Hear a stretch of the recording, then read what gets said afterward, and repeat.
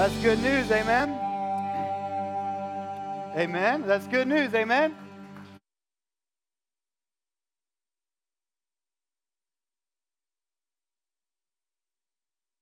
If you're a kid out there, just give me a whoop. Let's try again. I'm going to have to do this with the adults, too, because I think we need to wake you guys up a bit. Kids, if you're out there, give me a whoop. All right, good. I want you to know that I see you, and we do this thing once a month where we invite kids to be in this room with us. And part of that, a big part of that, is we see you as a part of our church family. So,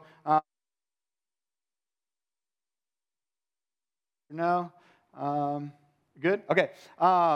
We're glad that you guys are here with us today, and I see you out there. I'm watching you. Okay, I see you guys. No, I'm going to actually interact with you guys a little bit today, and I have a challenge for you, all right? I'm going to be throwing out 4 words today, all right? And out of those 4 words, I want you to capture the 4 words, okay, what they were, and then I want you to give me an antonym of those 4 words. Does anybody know what an antonym is? Someone in school know what an antonym is? What's an antonym? Opposites, right? So I want you to write a word down with each of the words I give you, because these are going to be big words you're going to be able to impress your friends with, and I want you to give me an opposite word, okay? Because each of these words is going to be something that gets in the way of belonging, and so we're going to be talking about what's the opposite, okay? I want you guys to come up with those opposite words, and then when you go home tonight, I want you to talk about how do we, as a family and as individuals, do the opposite word, okay? How do we live in such a way that we do the opposite word? Does that make sense? All right. It's going to be interactive today. All right? We got a bit of a smaller crowd in the house. I think some people are up at Middletown today, and you guys know it's going to be a bit of a dialogue. So please continue to laugh at my jokes and continue to, all of those kinds of things, and we'll all do better for it. But here's the deal. How many of you guys, kids especially, like I know you guys, have you ever taken road trips before? I just got back from a road trip, and let's see real quick, just from the entire room is being polled here. How many of you, because I think there's really just 2 camps, love road trips, would rather take the plane, okay? So where are my road trip people? Like, where's the road trip all day, all right? Now, how many of you would rather fly? Like, if I could just get there, okay, I get sides for both. I thought that, like, having kids would turn me into I'm not a road trip person, but I still love the road trip. You know, I get excited for it. One of the things that's an essential on a road trip, if you know this, if you don't know this, write this down, kids. This is important. You got to have a good road mix. All right, this we called it back in my day a mix. You get a mixtape, all your favorite songs. Bottom line, you got the road trip song. So if you could pick one song that's your road trip song, all right, that you would just play on repeat. And this is how we do it in our car. Like, we have songs, according to our kids, that just never get old. Like, let's play that one again, all right? So what's the let's play that one again song? Name your song. Tell somebody around you real quick, and then we'll carry on.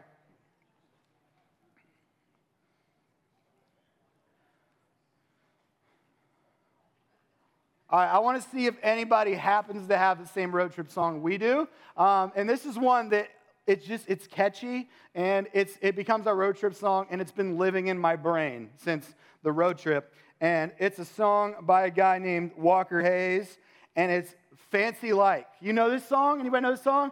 Fancy like Applebee's on a date night. I won't sing the rest, but you know where I'm going, right? And it's an ironic song because there's nothing fancy about Applebee's on a date night, right? But that's the cool part about it. So here's question number 2. Are you a fancy like Applebee's on a date night, kind of fancy? Or are you a fancy like I like to dress up, go to a nice restaurant? Gentlemen in the room, pay attention to where your girl, is at on this scale. But some of you like to dress up. You like, maybe another scale would be like, cowboy boots are like my dressiest dress shoe.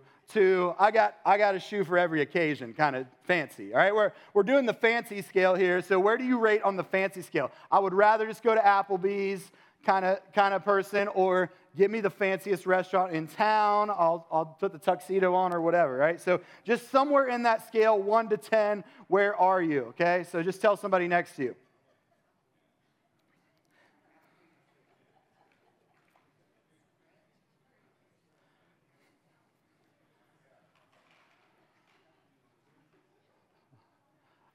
I appreciate how there's some very serious dialogue happening right now. Like, we're really getting into this question. I like it. Now, I don't know if you could have guessed this, but I'm more on the side of and let's see who's kind of with.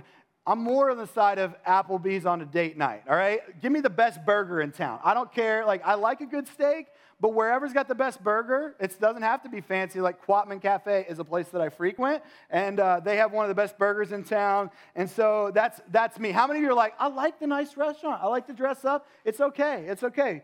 None of you are like, okay, we got a fancy guy in the back, all right? So I actually have a Jags gift card for you. No, I'm just kidding. Thanks for owning up.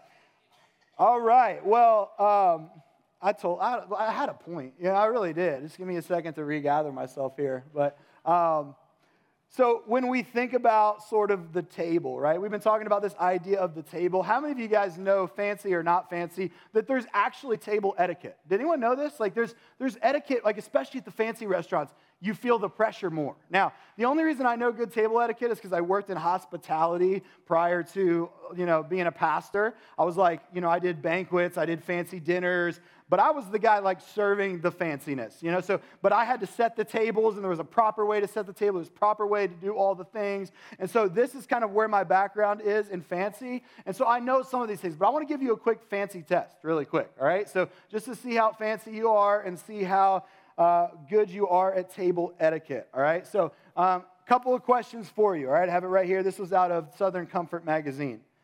Food is always passed to the left, true or false? How many of you think that food is always passed to the left? Raise your hand. How many of you think that food is always passed to the right?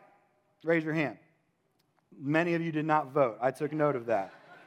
You're like, I don't know. I'm not weighing in. Food is actually always passed to the right.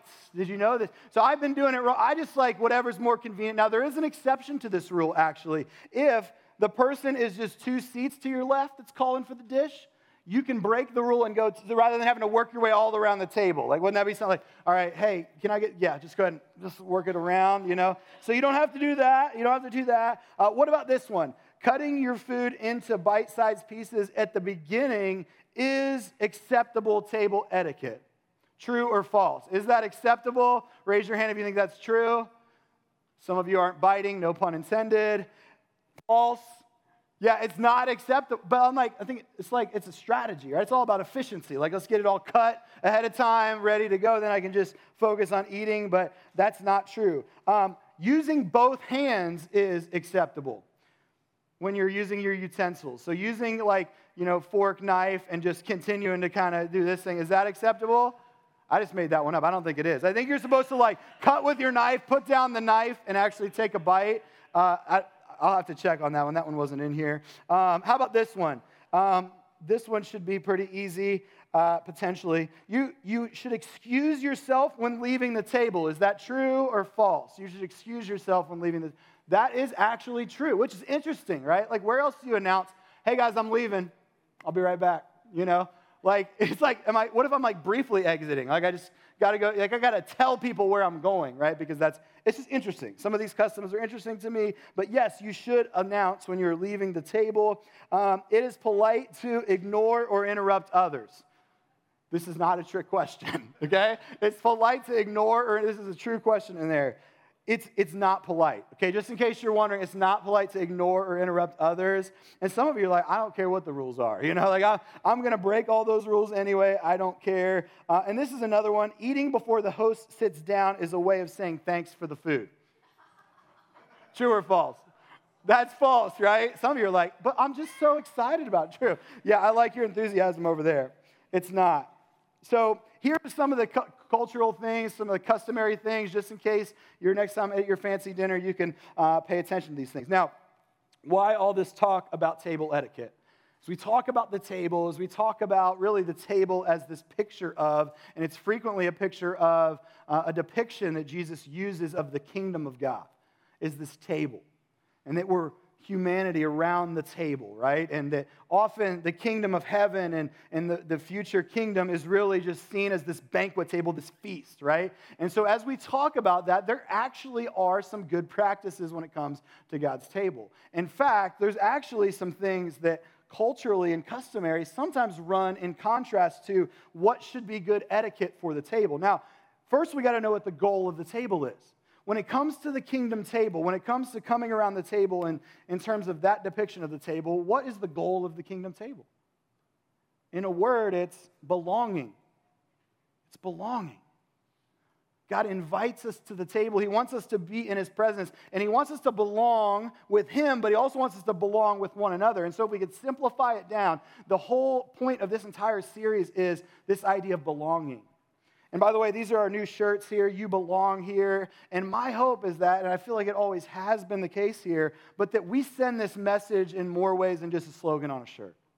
That this really is a place, and of all places, this should be the place where people can belong.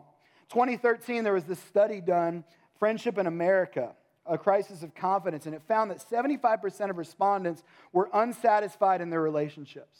75% of people. Meanwhile, in How We Gather, another recent report on the spiritual life of young people, it was found that traditional religion struggles to attract young people. Millennials are looking elsewhere with increasing urgency. And so let's put those two things together. What we're finding is people are just looking to belong. They're not finding belonging. 75% of people would say they don't belong anywhere. And of that 75%, these two are unconnected. But then additionally to that, the last place it seems that people are looking is within the church. And so the question is, why is that? And how can we turn the tide? How can we be a place that fosters and cultivates belonging? If that really is the goal of God's table, is that more people could come to the table, how do we make sure that we don't get in the way? Now, I love Jesus because he wasn't scared to pick a fight. Is one of my favorite things about Jesus. Kids, as you know that, like Jesus was not scared to pick a fight if it was for the right thing. And we see him doing this all the time, especially with the religious leaders. It was interesting, you know? It was like sort of like he was picking a fight with the pastors of the day, like the ones that, he'd be picking a fight with like me, or he'd be picking a fight with those of you that have kind of been on the bus the longest, you know, like that have been kind of rooted spiritually. These are the ones in society that Jesus had the biggest issue with, and we'll find out here in just a minute why maybe that was. But he basically goes to a dinner party, he's invited to dinner, and he breaks just about every custom and cultural norm that was at the dinner. He breaks all the etiquette. You know, he kind of throws that out because what he is trying to point out, as we'll see here in just a minute, is that many of the customs of the day in the Greco-Roman culture, which, by the way, everything was central around the table in the Greco-Roman culture. Like, they didn't have, like, Main Event or Dave and Buster's. Like, that's where we get together to be social. It was the table. Like, that's what they had, you know? They're not all going out bowling or anything. Like, we're coming to the table, and it was these feasts and it was these table moments that really were the social epicenter of society. And so what Jesus is doing here is not unimportant when he's challenging the way that people gathered together. And so he gets invited to the party, and he uses this as an opportunity to just throw a hand grenade into all the customs of the day.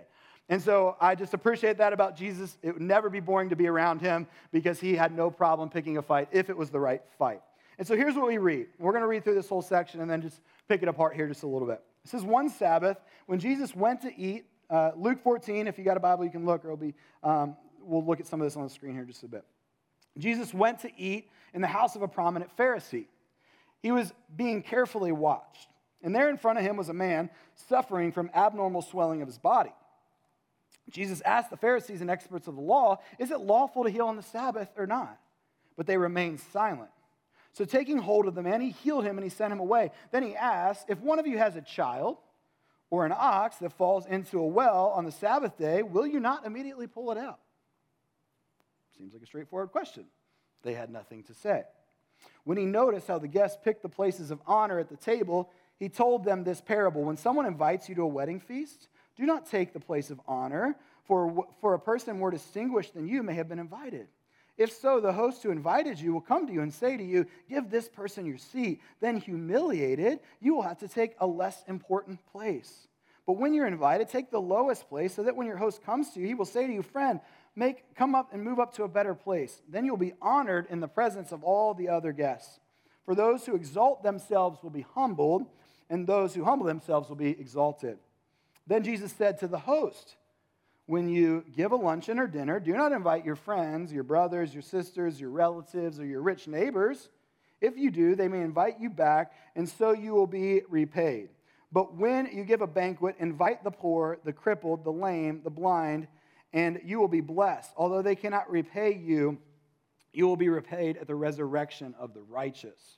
Now, I don't know if you noticed what just happened here, but Jesus literally just put the entire party on blast, group by group, right? So he started out, he just pointed out some things, but here's something to kind of note first off. Kids, here's where your first word is going to come in. I want you to think about an antonym for this word. The first word is inconsistency.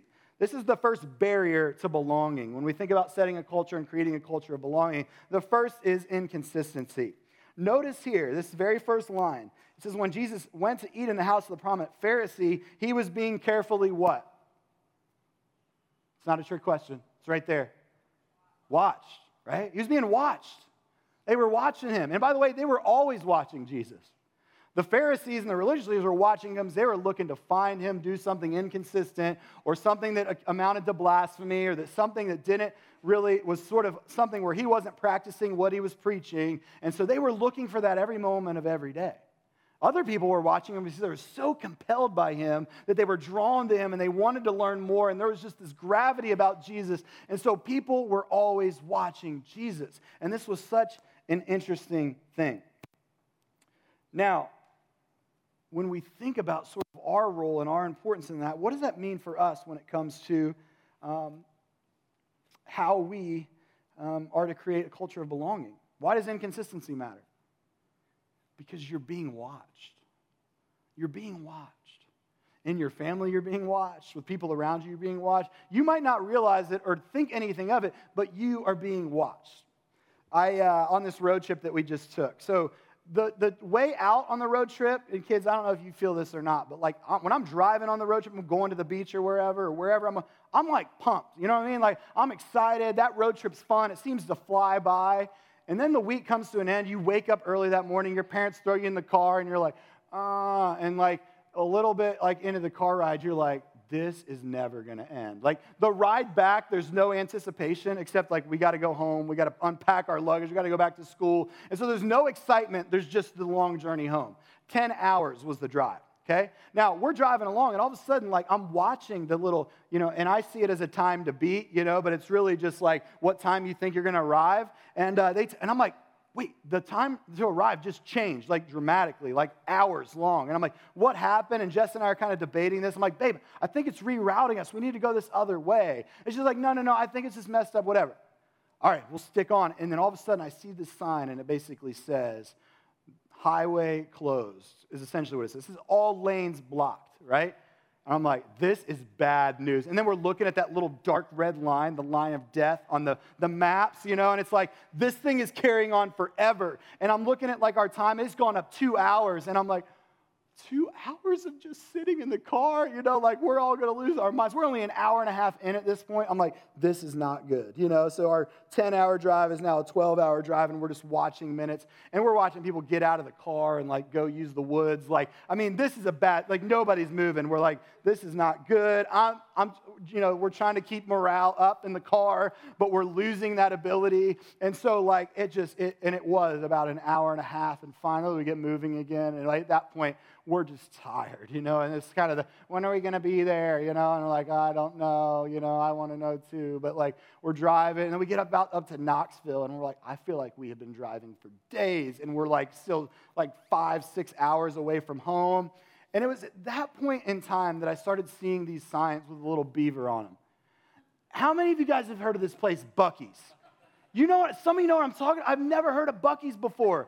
But like there's these signs with this beaver, and it just says cool things like potty like a rock star. And it's like best restrooms in the universe. It's something like that, And I'm like, what? Like how can they make that claim? And then you drive, every like couple miles is another sign, and it says, beef jerky bar. And I'm like, what? Like beef jerky bar?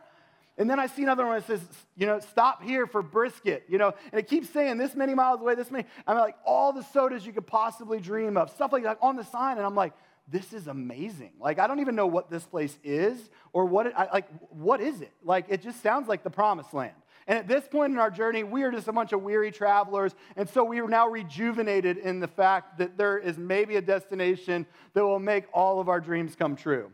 And so word is setting out, and we're watching these, and every sign is like more compelling than the last. And we're like, I don't know what's going to happen on this trip, but we're going to Buc-ee's, And so we pull into Buc-ee's, and I'm like, is this going to be totally disappointing? It was not disappointing. You pull into Buc-ee's, there's more gas. It's a convenience store, by the way. It's like a Walmart of convenience stores. There's more gas pumps than like there is in the state of Ohio. Like, I mean, just all, and they're all full, and people are pulling up to this place. I go in, and I just like, I'm breathing in all these wonderful smells immediately. There's all this hustle and bustle and excitement in the room. And then all of a sudden, I hear somebody yell out, brisket on the board, like that, and everybody's like, yeehaw! Like, they're like all so excited about it. And I'm like, and they're cutting up brisket, and I walk over, and there's this deli counter that's like, and it's all beef jerky. I'm like, I'm so overwhelmed right now. I don't even know where to begin. And then you look back on the back wall, any soda you possibly could want. Kids, I'm telling you, you're going to want to stop there. Okay? There's everything. And then there's treats and literally every kind. They had these little beaver nuggets that they called them, and it was like candy corn. Like, I don't even know. Like, we spent $100 at a gas station, all right? So Buc-ee's has got the business model down. Like, ladies, I'm telling you, coffee, you fix your, like every kind of milk you could possibly want, even some milks that I think haven't even been invented yet for the general public. Like, it was just like all right there. And so we just hung out there. Like, we were just like, I got a burrito, we got food, like all this stuff. We just had a great time. And what I say that to say is for some weary travelers, it was exactly what we needed at Richmond, Kentucky. We still had 2 more hours to go, but it was like, let's go. Like, and so we had all those treats, we packed up, and we went. I tell you that long story, not only because I want you to shop at Buc-ee's, but they didn't pay me for this. But it was the billboards that got me. I mean, I knew nothing about this place, but I was so compelled. And by the way, when it said potty like a rock star, I'm talking like you have your own private suite when you go to the bathroom. There is a door, and it's a full room. You just go in there, and it's like, bloop, you know? Like, that doesn't happen at convenience stores. Like, this is totally unprecedented, you know? But it was the billboards that got me. They were so compelling that I'm like, I just have to see if this is true. Like, I just got to go to see if this is everything that's being advertised. Now, I say all that to say this. You're being watched. Who's the billboard? You're the billboard. You're the billboard. And the question is, as the body of Christ, as the people of Jesus, we are the billboard for the table. We are the ones that are going to help people determine if they even want to come to the table. And so the reason why consistency matters is because if we're not advertising who Jesus actually is and what a life in Jesus actually looks like, things like love and joy and kindness, the way we treat other people, the way we operate in relationship with other people, in the relationships under our roof, if people aren't looking at our life and saying, like, what's different about them? Like, something's compelling, something's different. You're the billboard. And what happens is that consistency is what builds curiosity. Consistency is what stirs curiosity, which makes people say, man, I don't know what that Jesus guy's all about, but I'm interested in checking out the table. Like, I just want to go there. I just want to see. And we get to be the ones to direct, and Jesus gets to be the one to deliver, you know? And I don't just mean that in the deliverance sense, but he gets to we get to say no, this is actually true. It is life-changing. It is transformative. And I'm one because I can say that because I've experienced it. I'm not perfect, but God has changed my life. And then they get to go and experience that and get a taste of that for themselves. And it's not our job to deliver on that. It's just our job to direct people toward Jesus and let Jesus do the hard work of deliverance. And that's the beauty. That's really what we're called to. And it is in our consistency, the consistency of our life, what we practice, what we preach, that stirs curiosity. So word number 1, first barrier is inconsistency. The Bible says that we're a city on a hill collectively as a community. What does that mean? It means we're being watched. We're the billboard.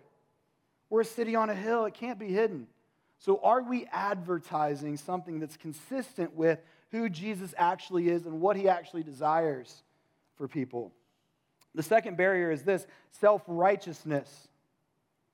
Now, Jesus calls this out in a different kind of way.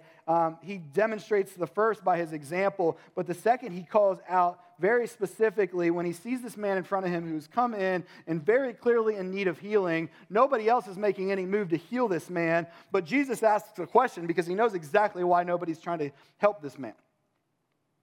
It's Sabbath. We don't do work on the Sabbath. This was the religious rule. This was the standard of the day. This was the reason why Jesus was asking the questions, because you don't do any work on the Sabbath. I don't care how good of work it is. You don't do any work on the Sabbath. And what Jesus was doing here is he wasn't actually defying the law itself. He was defying a bad interpretation of the law. And he was about to point out to them that this is bad interpretation. You guys are making the law as something rigid. But you're making a minor thing a main thing here. And so he exposes them by asking them a question. Hey, how about this guy? Should we heal him? Is it lawful to heal on the Sabbath? So it's about to be an object lesson. No, nobody said anything. And he's the standard like, nobody has any objection. Okay, heals the man, goes on, and then he knows their thoughts after he just did that. And so he noticed their thoughts, and so then he asked them a follow-up question. Hey, guys, tell you what, if one of your children falls into a well on the Sabbath day, are you going to wait till tomorrow to get him out? What about your ox, your livelihood? Isn't it interesting, like child and ox, right? It's connection to the Old Testament and some of the law that was written that they misinterpreted, but it's an interesting connection, right? It doesn't matter. You would get your ox out. Of course you're going to get your child out on the Sabbath. Why? Because it's the right thing to do. And so Jesus was exposing that their religion was actually inhibiting people from experiencing a relationship with Jesus. And it was their traditions, it was their norms, it was their interpretations that were bad interpretations, and they were getting in the way. And sometimes, a couple times, Jesus basically flat out called these religious leaders out, and he said, you guys shut the kingdom of God in people's faces. You don't welcome them in. This book is meant to be a doorway into life as it was meant to be experienced. It's not meant to be a door that we shut in people's faces. When we get this self-righteous error about ourselves, we shut people off from the very life-giving source that is transformative in their life. And so self-righteousness is a barrier. I love what Brennan Manning says. He says this. He says that the rabbi, Jesus, implores us, don't you understand that discipleship is not about being right or being perfect or being efficient? It's about the way that you live with each other. In every encounter, we either give life or we drain it. There is no neutral exchange. We enhance human dignity or we diminish it. The success or failure of a given day is measured by the quality of our interest and compassion toward those around us. Kids in the room, you can start that right now. If you think about the fact that every exchange you have with another one of your classmates or friends, it's not neutral. You're either elevating someone, you're either breathing life into them, or you're draining life from them. I remember with our kids, they taught, are you being a bucket filler, right? Or are you being a bucket emptier, Like, what is it? Are you adding value to the people around you? And when we get into this self-righteous mode, we're diminishing, we're draining value from others because we're boasting in ourselves, which really kind of naturally flows into the next point and really the next barrier, which is entitlement. Now, you have to know about the Greco-Roman culture. Like I said, it was all built around social status. It was all built around the epicenter of the table. But they had this sort of honor-shame society. Honor was everything in this society. And honor was a lot of times just something that you inherited, like in terms of like whatever your family line is, whatever profession they were a part of, whatever happened. And so there was this sort of like long line of honor. And then if you weren't in the honor, the honored category, you were shamed. And nowhere was this more prevalent than like at a feast, specifically a wedding feast. And so Jesus uses this example because what would happen in these traditional settings or these ancient settings is they would kind of bring everybody in and there would be like assigned seating. It's almost as if you were kind of marched in and you're like, okay, we're going to put the most important person here and we're going to work on down to the least important. Some of you guys are out in back with the kids' table with some chicken nuggets. This was kind of the way that it worked. And so they were honoring, but at the same time, they were discounting and shaming others, usually to the benefit of themselves. And so Jesus is now about to call that out.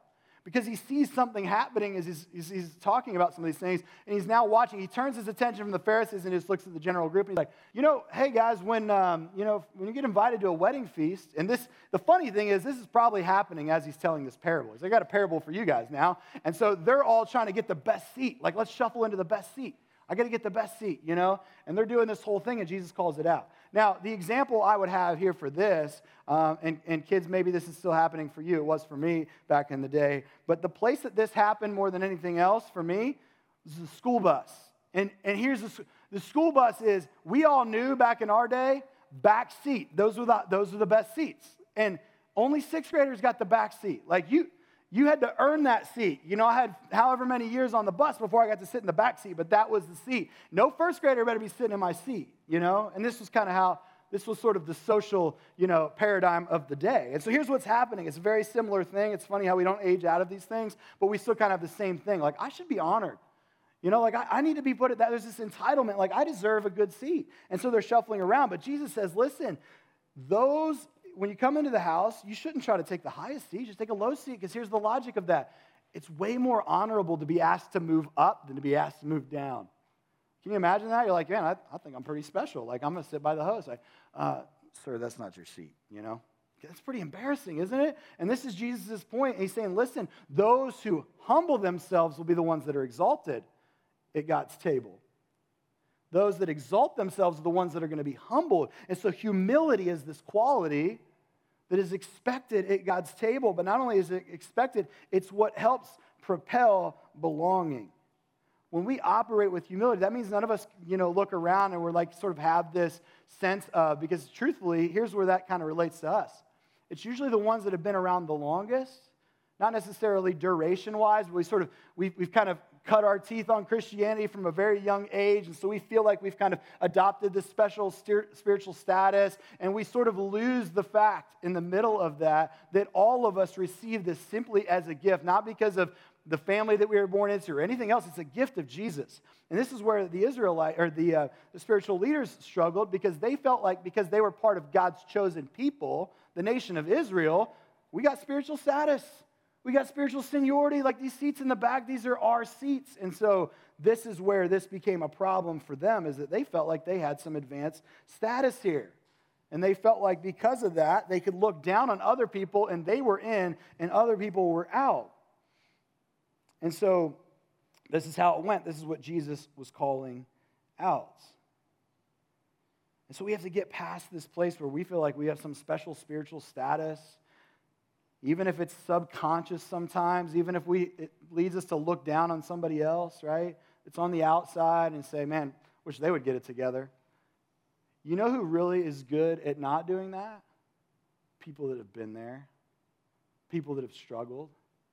People that maybe haven't felt like they inherited it, but they're like, man, like I need this just as much. This is just as much a gift as anything else. In fact, when we remember that the ground is level, as they say, at the foot of the cross, it totally just cuts entitlement off at the beginning. I got nothing to be entitled about. Without Jesus, my life's a mess too. Like, I know, I've lived that. Without Jesus, man, I don't know what I would do. And it's just simply this gift that he's given me. This is the essence of the gospel, that I don't inherit some spiritual status. It's given to me. I'm invited to the table, but here's the deal. I don't belong on God's property, let alone at his table. He's too good. He's too perfect. He's beyond my reach, but because of what Jesus has done, I can have a seat at the table. So none of us has a reason to be entitled in the kingdom of God or at God's table. It's a gift. And so it makes it a lot easier for us then to relate to people and to connect with people and be like, man, trust me, I know. I've messed up too. I've experienced it too, but there's this beautiful gift found in Jesus, and that's the only reason I'm even able to sit here. I'm not trying to take some superior seat at the table. I'm not trying to say, look at them or do this us versus them thing. I don't do that, because my seat at the table is ultimately a gift. Here's the last word for you guys, exclusivity. I remember when we were sending out wedding invitations, and you would have to kind of like, based on the venue or based on the size of the wedding that you were doing, like figure out who's on, who's off. Like the guest list. It's like, all right, and there's kind of like the chopping block down here. Like, okay, like who, these people are kind of in the middle. Like, I don't know. Should I invite them? Should I not? Should I not?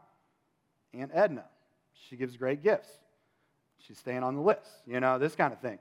Uncle Remus, that dude was a jerk to me last year, off the list, this kind of thing. Like you kind of have to do this. You got this, this short little list, and you have to, but here's the beauty of the kingdom of God. Here's the beauty of God's table. There's always more room at God's table. We don't have to do that.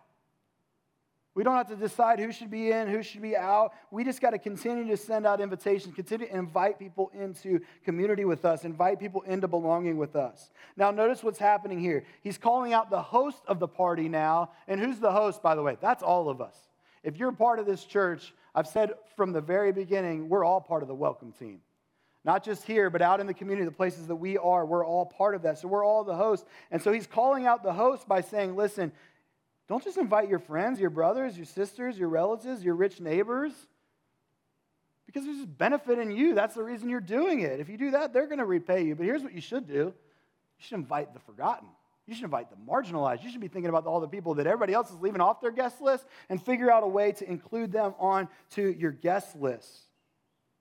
And this is what he's saying. But we have this tendency, don't we?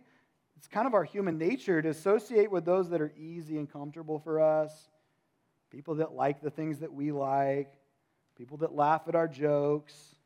That was a good opportunity for you to laugh, but you missed it. That bring perks to the relationship, right? People that can up my social status, further my brand, people that I look cool around, people that boost my career. I could go on, right? But these are the people that we tend to surround ourselves with. And Jesus is not saying we can't have friends. Jesus is not saying that we can't have relationships that benefit us in some way. When he says, do not invite, he really means don't only invite. We need to get out of our comfort zone. I'll still remember, this is the last story I'll tell, and we'll begin to wrap up here. But I remember when we were early on in student community, we didn't have a home yet, place for students to go. We met in coffee shops, and one of the first coffee shops we met was a Kid Coffee down here, and it was a cool little building. It was that building down on the road down here. You can see where there's like a bunch of windows. And we just hung out. We were doing game night in there, and I still remember it. We're having this great time, laughing, having a good time. And it's kind of bright in that building, and it's sort of dark on the outside. And I look out, and there's like a few kids like outside, just like looking in, like, what's going on in there? Like interested by it. And I didn't think anything of it, and we just continued to play. And then I watched one of our leaders go out, walks out of the door into the dark. He connects with these kids, and he's talking to them. He's saying, come on, he invites them in, and they join in on what we're doing. And it was this great, great moment. And I'll never forget that moment. It's just like it sits with me, because in my mind I thought, you know what? Nobody should ever have to be on the outside looking in. Nobody should ever have to be on the outside looking in. Now, they could have said, no, I don't want to come in. That's totally fine. But everybody should get an invitation to the table, especially the forgotten, especially the marginalized. Who is it that nobody else is inviting that you could say, man, why don't you come inside? Here's the challenge that I want to attach to this. This is the truth about it. This is going to sound really simple. Kids, this is really simple. If we want people to feel welcome inside, we have to go outside. This is one of the biggest challenges in the church. Why? We got this nice community here. We got people we like, right? We could be real comfortable. We could have our little Christian country club right here, right? And it wouldn't make us uncomfortable at all. But if we want to help people out there feel welcome in here, we've got to go out there. If we want people to feel welcome on the inside, it's going to take all of us getting uncomfortable and going outside. It's going to take sacrifices. It's going to take us being willing to be that person that does that. Kids, it's going to take you being that person. Be like, who at my school is forgotten? Who at my school, doesn't have a lot of other friends? And just saying, you know what, I'm going to be that person. I'm going to get uncomfortable. I'm going to say, see you later to some of my friends for a day so that I can connect with some of these kids, right? And this is what we're called to do as believers in Jesus, who himself invites us to the table. Let's finish with this. We celebrate today a historical moment in the life of Axis Church. As David said, it's our 13th birthday. And here's what I love that we get to celebrate on our 13th birthday. We've always said that we're going to be a reproducing church. What does that mean? It means that we're willing to get uncomfortable, which, by the way, if you haven't been a part of this process of planting this church up here and really at any level, it was an uncomfortable process. It was. It would have been a lot easier for us to invest all of our time, energy, staff, all of it right here and say, let's build this bigger. Let's put some money into this building. Let's make this building bigger. But we see the value in saying we're going to be a church that reproduces, that has babies. Why? Because if we can plant a church here, plant a church here, plant a church here, we have the ability to, through presence alone, reach a whole lot more people and make sure that more people get the opportunity to sit at the table with us. And so our strategy isn't like, let's just build this big thing, but to say, how can we join God in his thing, wherever that might be? And so today we celebrate God doing a really cool thing as they meet together in Middletown. And I want to thank you guys for the part you've played in that process. We're going to watch a little video